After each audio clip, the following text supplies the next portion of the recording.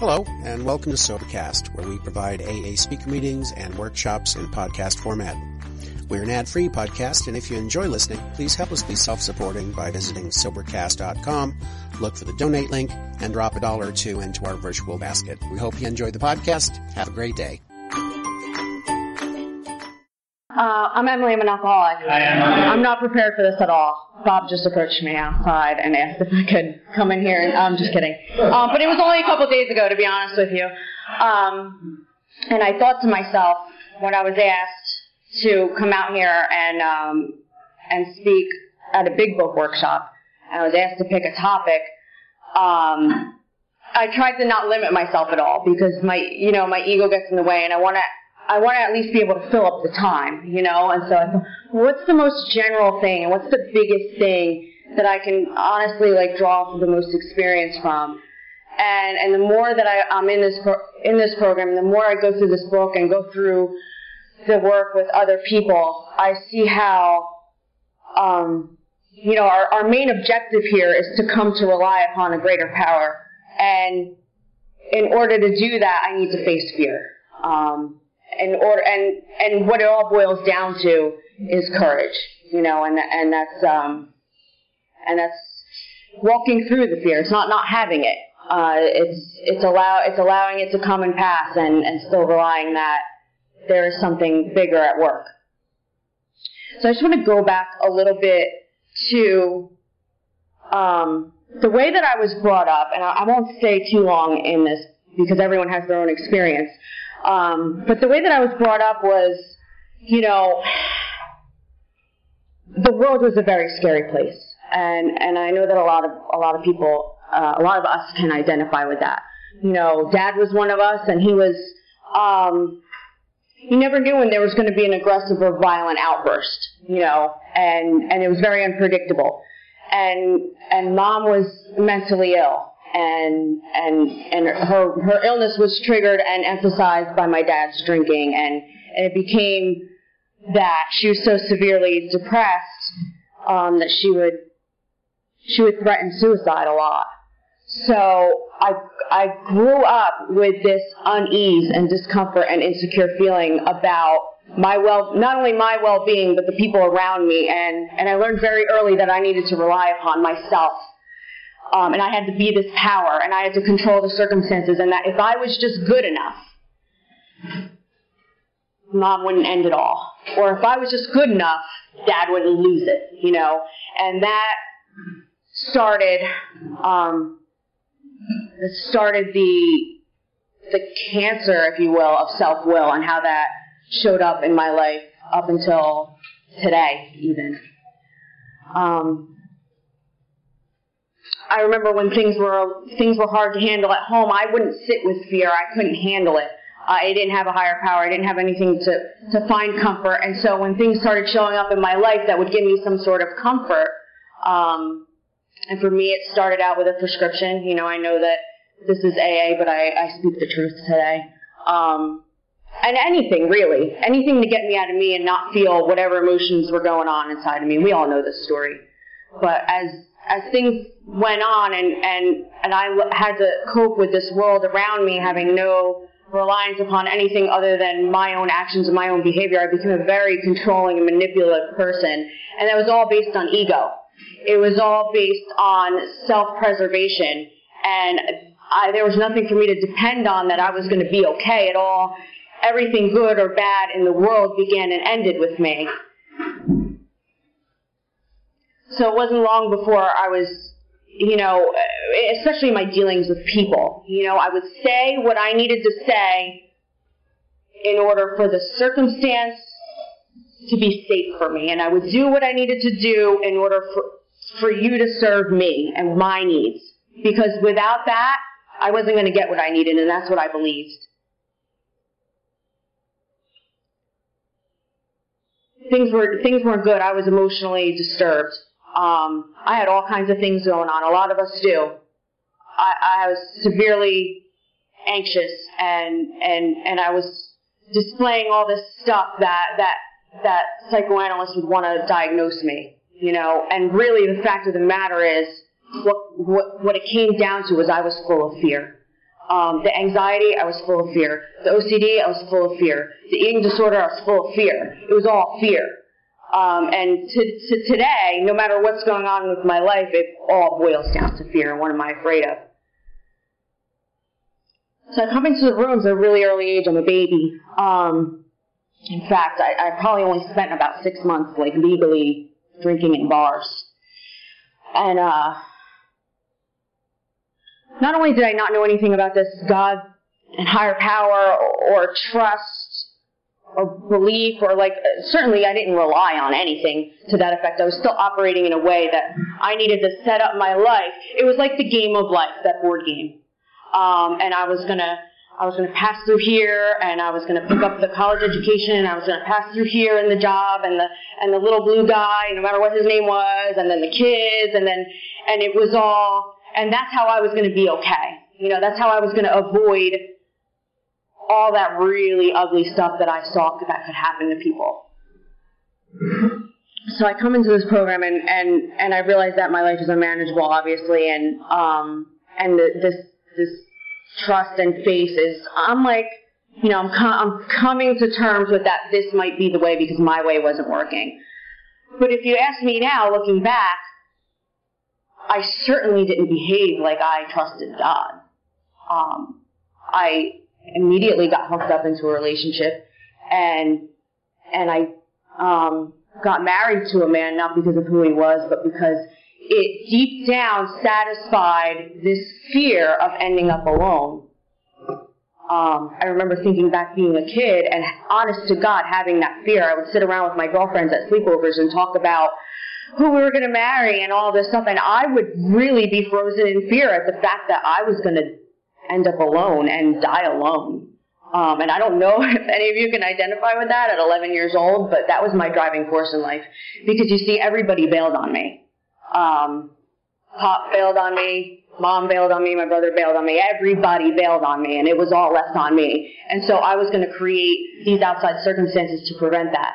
And so I found this guy that pretty much, I could pretty much bank on the fact that he was never going to leave me. This man was never going to leave me, and that was the sole reason why I walked down the aisle. And flash forward 5 years, and I'm in this place where I have this marriage that's falling apart, and now all this time I'm going through the work, but I'm never addressing that. I'm never addressing those real deep down fears. I'm addressing the one for spiders and needles. I'm not addressing ending up alone. I'm not addressing dying. I'm not addressing abandonment. And that was my journey, though. I know that things are revealed to us when we're ready.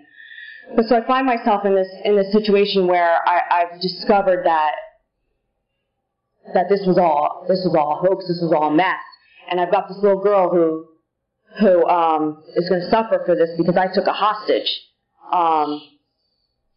And so I sit there and I'm going through the work again with a new sponsor because I'm miserable, and she can see that I need to be brought to some sort of faith in order to tackle these things that were going to happen in my life. And we start going through the work again, and I discover that I'm deathly afraid. I'm so controlling, like fear shows up for controlling for me. I'm so controlling that I'm trying to force this relationship or avoid like all of these things that might possibly happen. You know, like we might separate and he might relapse and we might divorce and he might turn out to be a real piece of work and take it out on the kids and he might not pay child support and I may end up poor and all of these things that trickle down. And I was faced with all that. And in that, I had to, rather than run like I did my whole life, rather than stuff the truth deep down inside of me about what was really going on, I had to give it to God, and I had to face the fact that these things might happen. And it was in that fear that I was drawn closer to my Creator.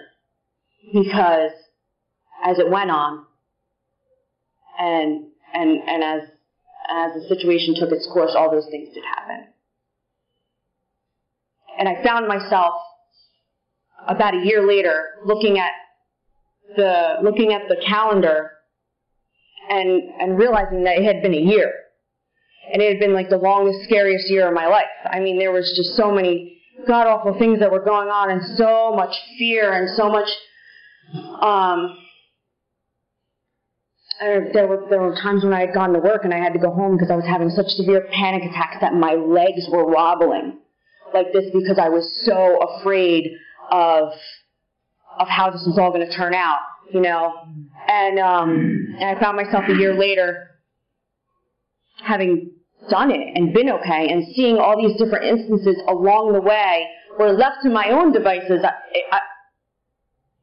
everything would have fallen apart, yet for some reason it was okay. Yet for some reason the bill got paid, the kid got watched, the ex stayed alive, was all we're really hoping for at this point. Or away, at least, I guess is, you know.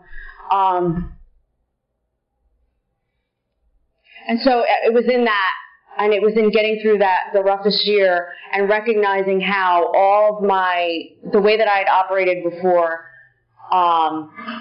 just couldn't happen anymore. I couldn't take hostages anymore, and I started understanding my gut and my intuition when I knew that I was doing something wrong, you know, and I knew that I was making decisions based on self. I started understanding what self looks like and how fear shows up in my life. You know, I'm going through the work and I start looking at, like, all these, you know, it was like my sponsor at the time decided that we would take it a little further, and she gave me that list of like 300 character defects. It wasn't just the selfish, self-seeking, you know what I mean? So everything from, you know, everything from being vulgar to being judgmental to being critical to be just every ugly possible thing that a person can do or be in any given relationship.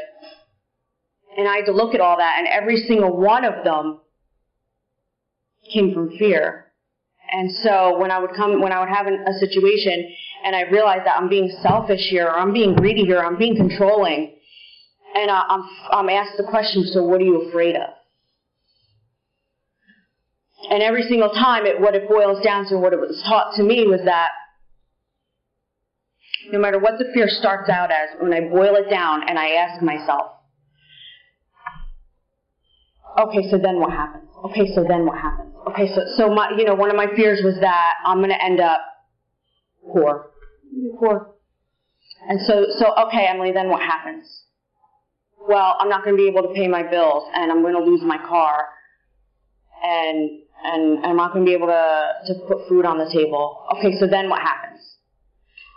So then I have to start asking for help. There goes my ego. So then what happens? And what it boils down to is it keeps going to, I finally start, you know, admitting to things like, well, then I can't afford to buy new clothes. Then I can't afford to buy a car that I'm not ashamed of. And then I can't afford to keep up all these luxuries, you know, that give me some sort of identity, like the gym membership, you know, like the getting my hair done, the shoes, all the stuff that I thought that made me what it was. And really what that all boiled down to was, now I'm going to be unattractive and I'm going to end up alone. And so every single fear that I've ever had and ever will have will always boil down to that. It will always be, I'm going to end up alone, or I'm going to die, or I'm going to die alone. You know, I can take that another step further. It's like, okay, I'm going to end up really unattractive and no one's going to ever want to be with me, and I can't hold up this lifestyle. So then what happens? I can't eat. So then what happens? I die. Every single time it boils down to that. I'm yet to find one that doesn't. So having gotten through this situation, I started really understanding what trusting God meant. You know, I started really understanding what that third step meant. And started letting go a little bit and letting God handle the outcomes and walking through the fears. You know, when something felt uncomfortable for me, not running to, obviously, a drink or a drug, but also not running to attention from the opposite sex, or food, or money, or shopping, or any of it.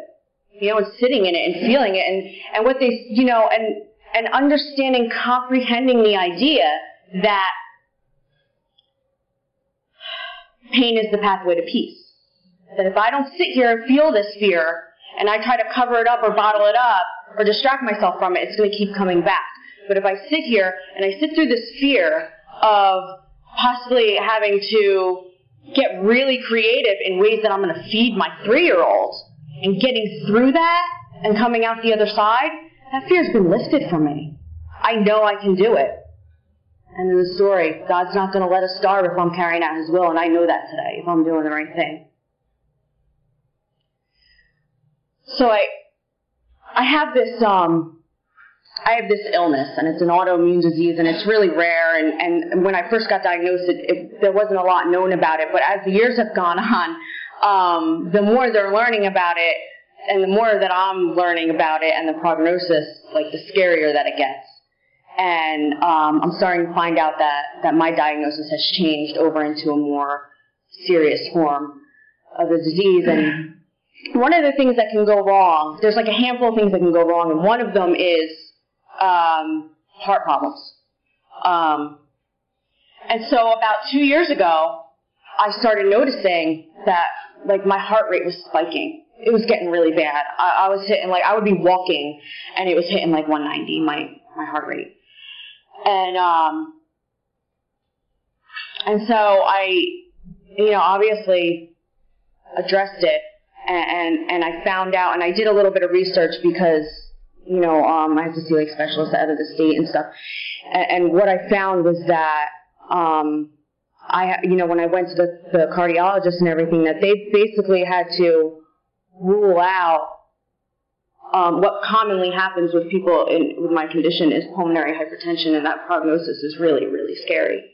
And I have this little girl who doesn't have a dad that's capable or has rights to her, and for about a month or two, I woke up every day with that, and I know today that, like, in order to accept something, I don't have to like it. So I can honestly say that I started accepting that this might not be a super long road for me. And the most beautiful thing happened in that. It was the scariest, like, month of my life, but I came out the other side with a pretty much clean bill of health, but with a whole new perspective on life. In that, like the Buddha says, the trouble is you think you have time. And so I all of a sudden start now understanding and comprehending and believing in this one day at a time thing. To talk about it and to wax poetic about, like, our mortality and things like that is all well and good. But until you're faced with that, until you're in a situation like that, and that's when I started really understanding that I'm here for a reason. Or I would have died 10 years ago. I know that for a fact. I'm here for a reason, and so I need to figure out pretty quick what it is.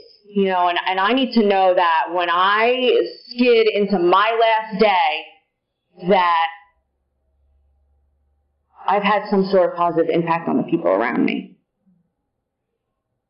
especially my child. I started thinking about all those fears that I had, and one of the things I've learned about fear is that if I'm doing everything I can to avoid catastrophe, it's a lot easier to give the outcome up to God. So if I'm giving my all every single day to this little girl and giving my all to the people around me and spreading love and light in any way that I can, it's going to be a lot easier for me at the end of my life, if it's next year or if it's 50 years from now. And so I start living this way, and the beautiful thing is that in doing so, I've had just the most incredible gifts.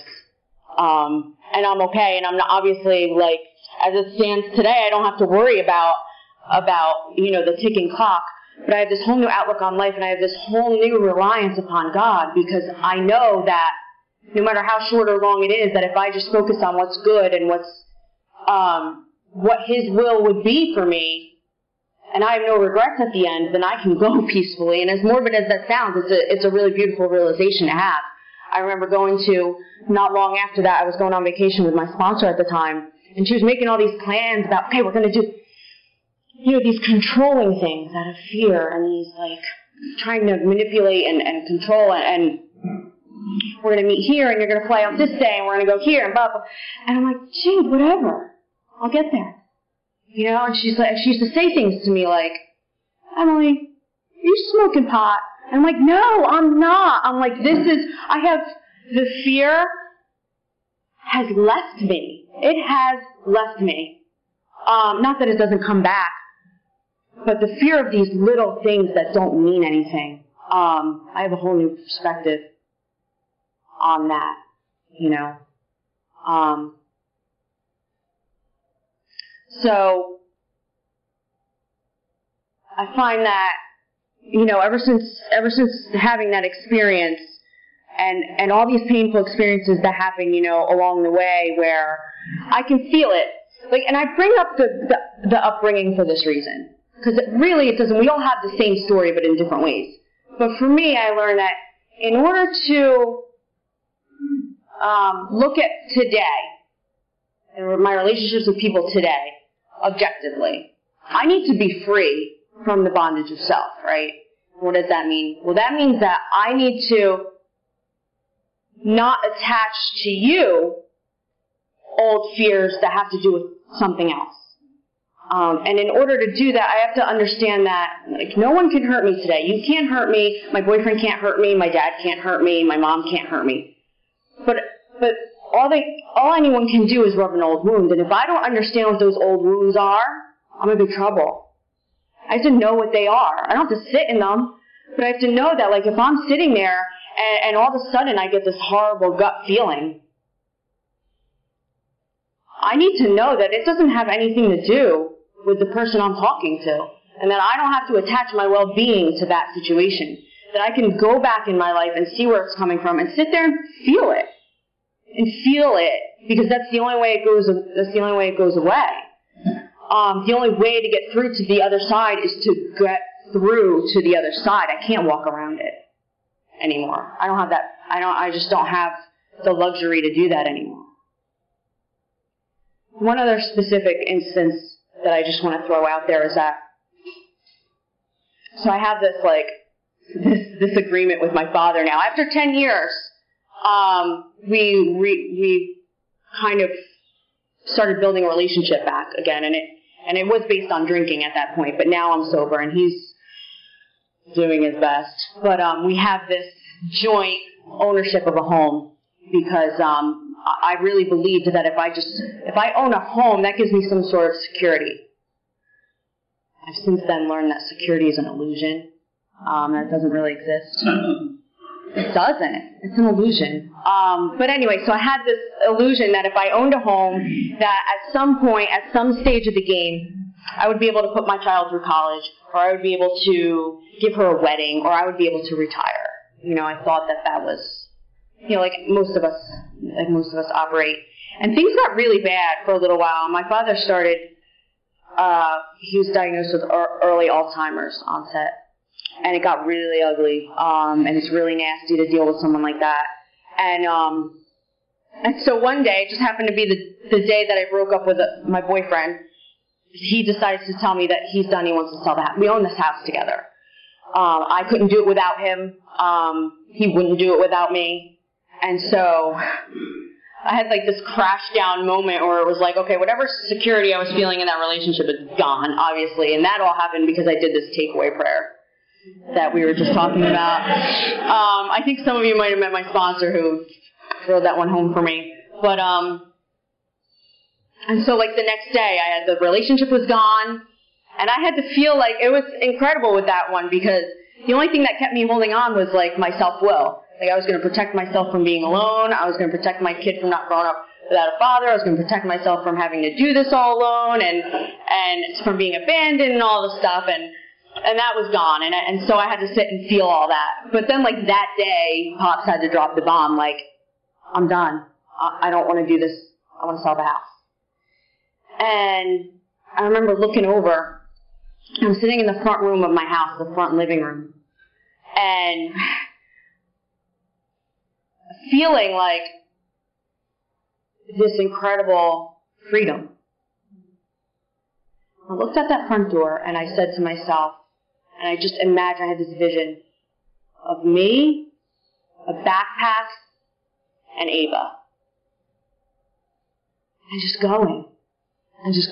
Because now I know that there's something out there for me to rely on. Why? Because I sat through all these other instances where I thought that I had security, and I was sidelined and smacked in the face with the fact that there's nothing secure in life.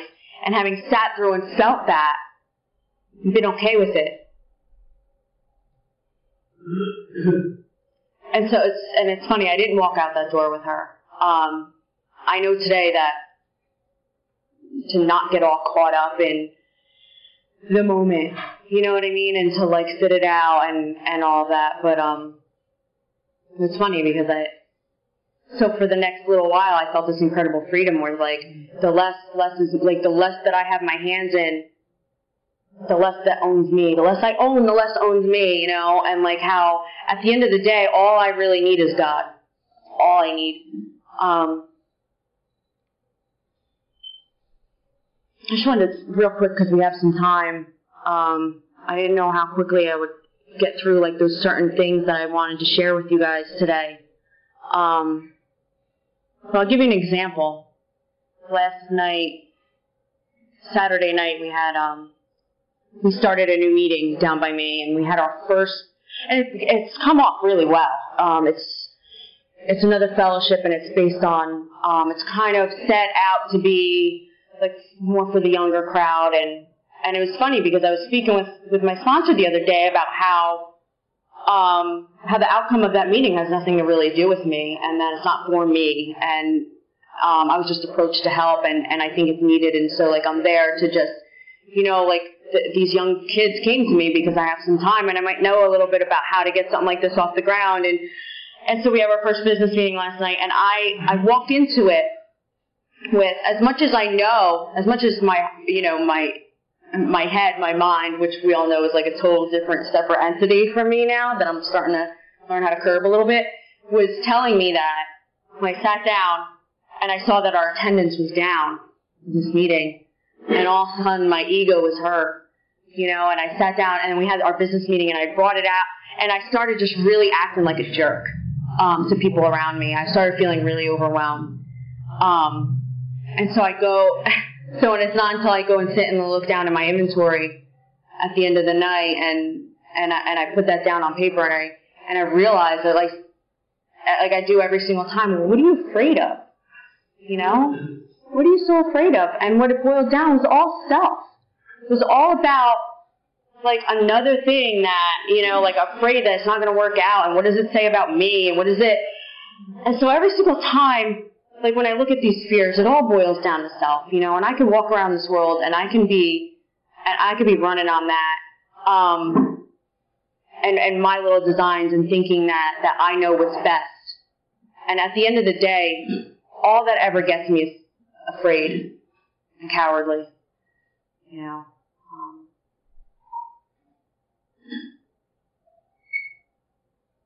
I'm kind of at a loss right now. And I don't like to babble on just for the sake of babbling. So if it's okay, I'm going to open it up to question and answer comments. If anyone would like to comment, the floor is open.